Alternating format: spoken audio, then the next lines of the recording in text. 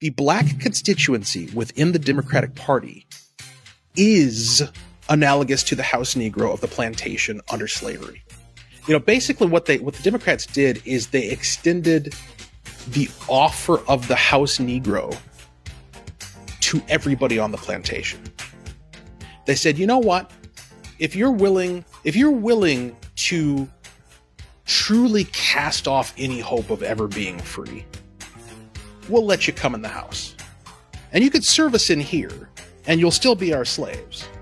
But you'll have nicer food, you'll have warmer beds, you'll have softer mattresses. We'll provide for you. You'll have a nicer life. We had a holiday, Martin Luther King Day. Yeah. There was it's an interesting holiday for Republicans. And because the Republican Party was founded by abolitionists who fought to end slavery and who fought for civil rights. And we have voting records of every single Democrat voting against civil rights, right? During the time of Martin Luther King, right? Republicans were bringing forward legislation. Republicans had the first black congresspeople. And we've been on the side of fighting for individual liberty. And when I go into schools and talk to kids, and I don't really get super political, but I do talk about the two parties we have in this country and how Republicans believe in a republic, the constitutional republic, which means you can't just pass a law because you have a majority, but that law must also be constitutional. We look to the Constitution, which limits government. In a democracy, you can pass anything you want as long as you have 50% plus one. And that's basic. That's the basis of the two parties. And when you have a democracy, it ignores the minority, right? You are just looking for what's best for the majority. And by definition of these two parties, the Republican Party fights for the minority, being, the smallest minority being the individual. And that's what's important to me. And when it comes to Martin Luther King and his words, and of course, bringing up critical race theory and having these conversations, man, it puts the Democrats on defensive all over the place, all over social media. And I did a pretty punchy video and made some comments about how in 60 years, in the words of Martin Luther King, that he hopes to have his children will one day live in a country where they're not judged by the color of their skin, but by the content of their character. And tying that in with what we're seeing in schools today with critical race theory, actually judging people by the content, by the color of their skin and separating them by race, right? It touched some nerves. Yeah, I mean, what has been done, and I write about this and speak about this every year on MLK Day. What has been done with the legacy of Martin Luther King is bastardization. It is infiltration. It is corruption. It is co-opting. They've taken the image of Martin Luther King and they have twisted it into something that he never expressed, never believed in, and would have opposed. How do I know that? How do I know where a dead man would have stood on the issues of today? Well, because I know where he stood on the issues of his time, and it was in stark contrast with everyone around him. All right. There's a reason why we celebrate Martin Luther King Jr. Day and not Malcolm X Day or Al Sharpton Day or Jesse Jackson Day or Black Panthers Appreciation Month. Okay. There's a reason why MLK stands out and is uniquely honored and uniquely revered. And the reason is he was preaching in the midst of militant social agitation that was dominated by communists and Marxists and folks who did not actually, they were using the issue of race and the issue of segregation as a catalyst to achieve not justice, but to push their agenda, their anti-American agenda, to further agitate and further balkanize and further divide the country to the benefit of the Reds, who are watching it all and fostering it all from their perches overseas. MLK frustrated that effort because he came on the scene and he said, no. I'm not interested in a black nationalism. I'm not interested in getting revenge on the white man. I'm interested in this dream I have, this vision I have for a future where little white kids and little black kids can play together and it's no big deal. Where my 4 black children are judged not by the color of their skin, but by the content of their character. He referred, you go back and you listen to that whole speech, which is a worthy thing to do. Go back and listen to the entirety of his I Have a Dream speech from 1964. He talks about justice. He doesn't talk about social justice. He talks about actual justice. He makes all sorts of biblical references. He refers to his white brothers and sisters. What critical race theorist, what modern woke black activist talks about their white brothers and sisters? They might talk about allies in a patronizing fashion that is very similar. You remember that scene in the Denzel Washington Malcolm X biopic where he's coming down the stairs and this white student, female student, comes up to him and is like, "Oh, I love you, Mr. X. And I just want to know what can I possibly do to help the cause?" And he looks at her and he goes, "Nothing," and then walks past her. That's how today's modern critical race theorists and wokesters feel about their white allies. They look at them and they're like, "That's cute, but we're coming for you too eventually," right? Martin Luther King was a contrast to that.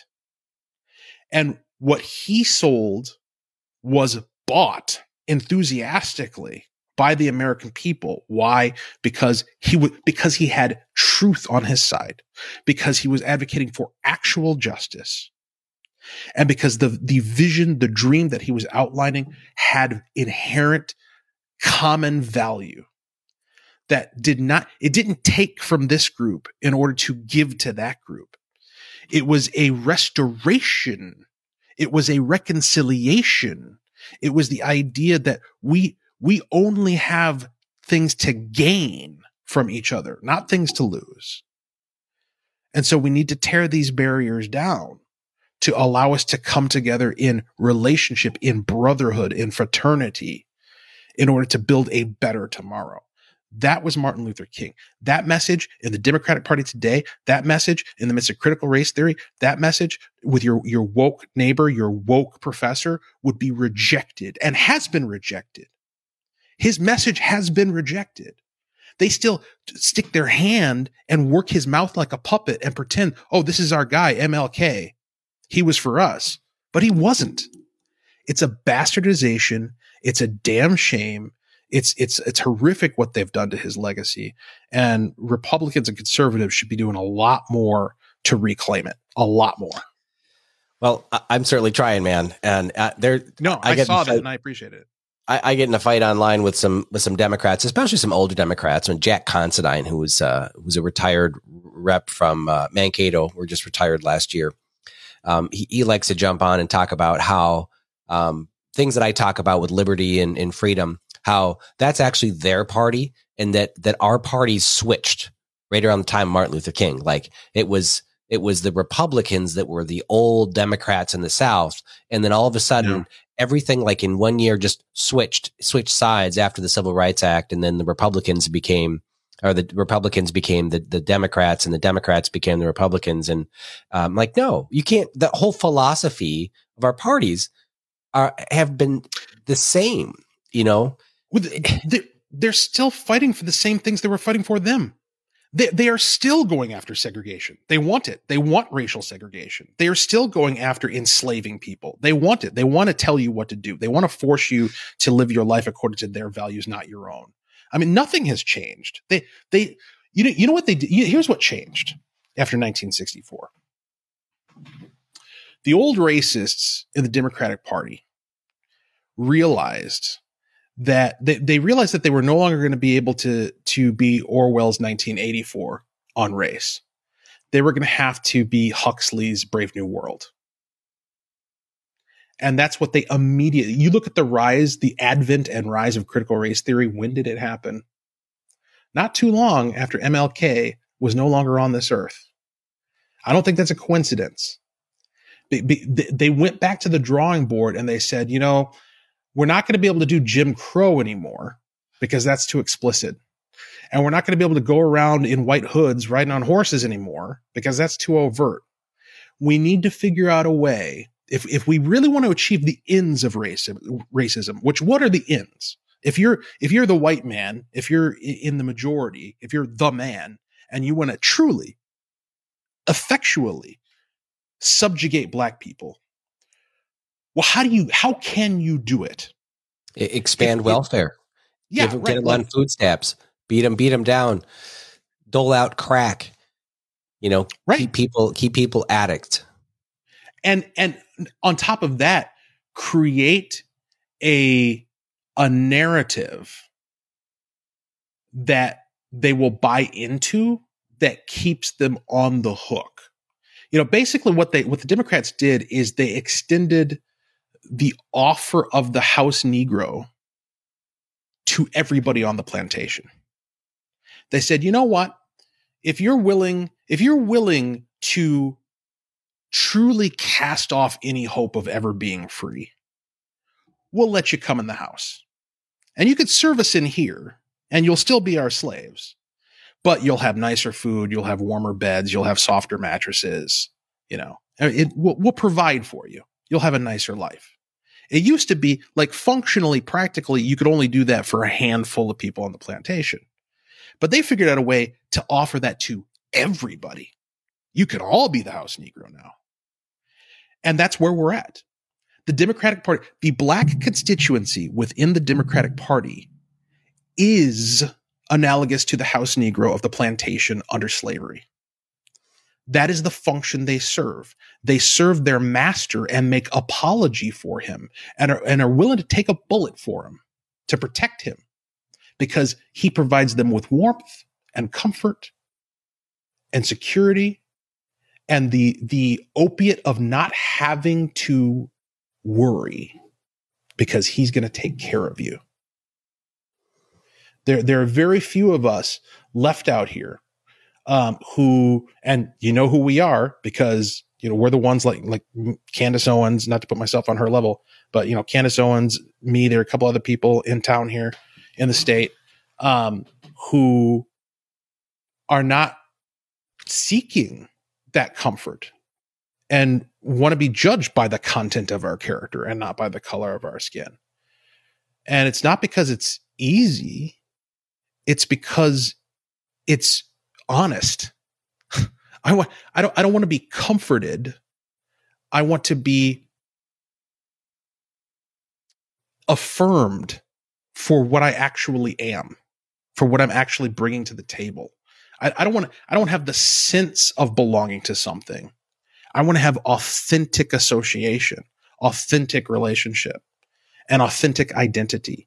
And you can't have that as somebody else's property, which is what the Democratic constituency, black constituency is today.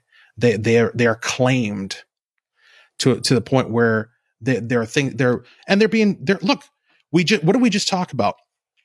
As a black person in the Twin Cities, or actually the state of Minnesota, statewide, you can't caucus if you haven't been vaccinated and don't have proof of it.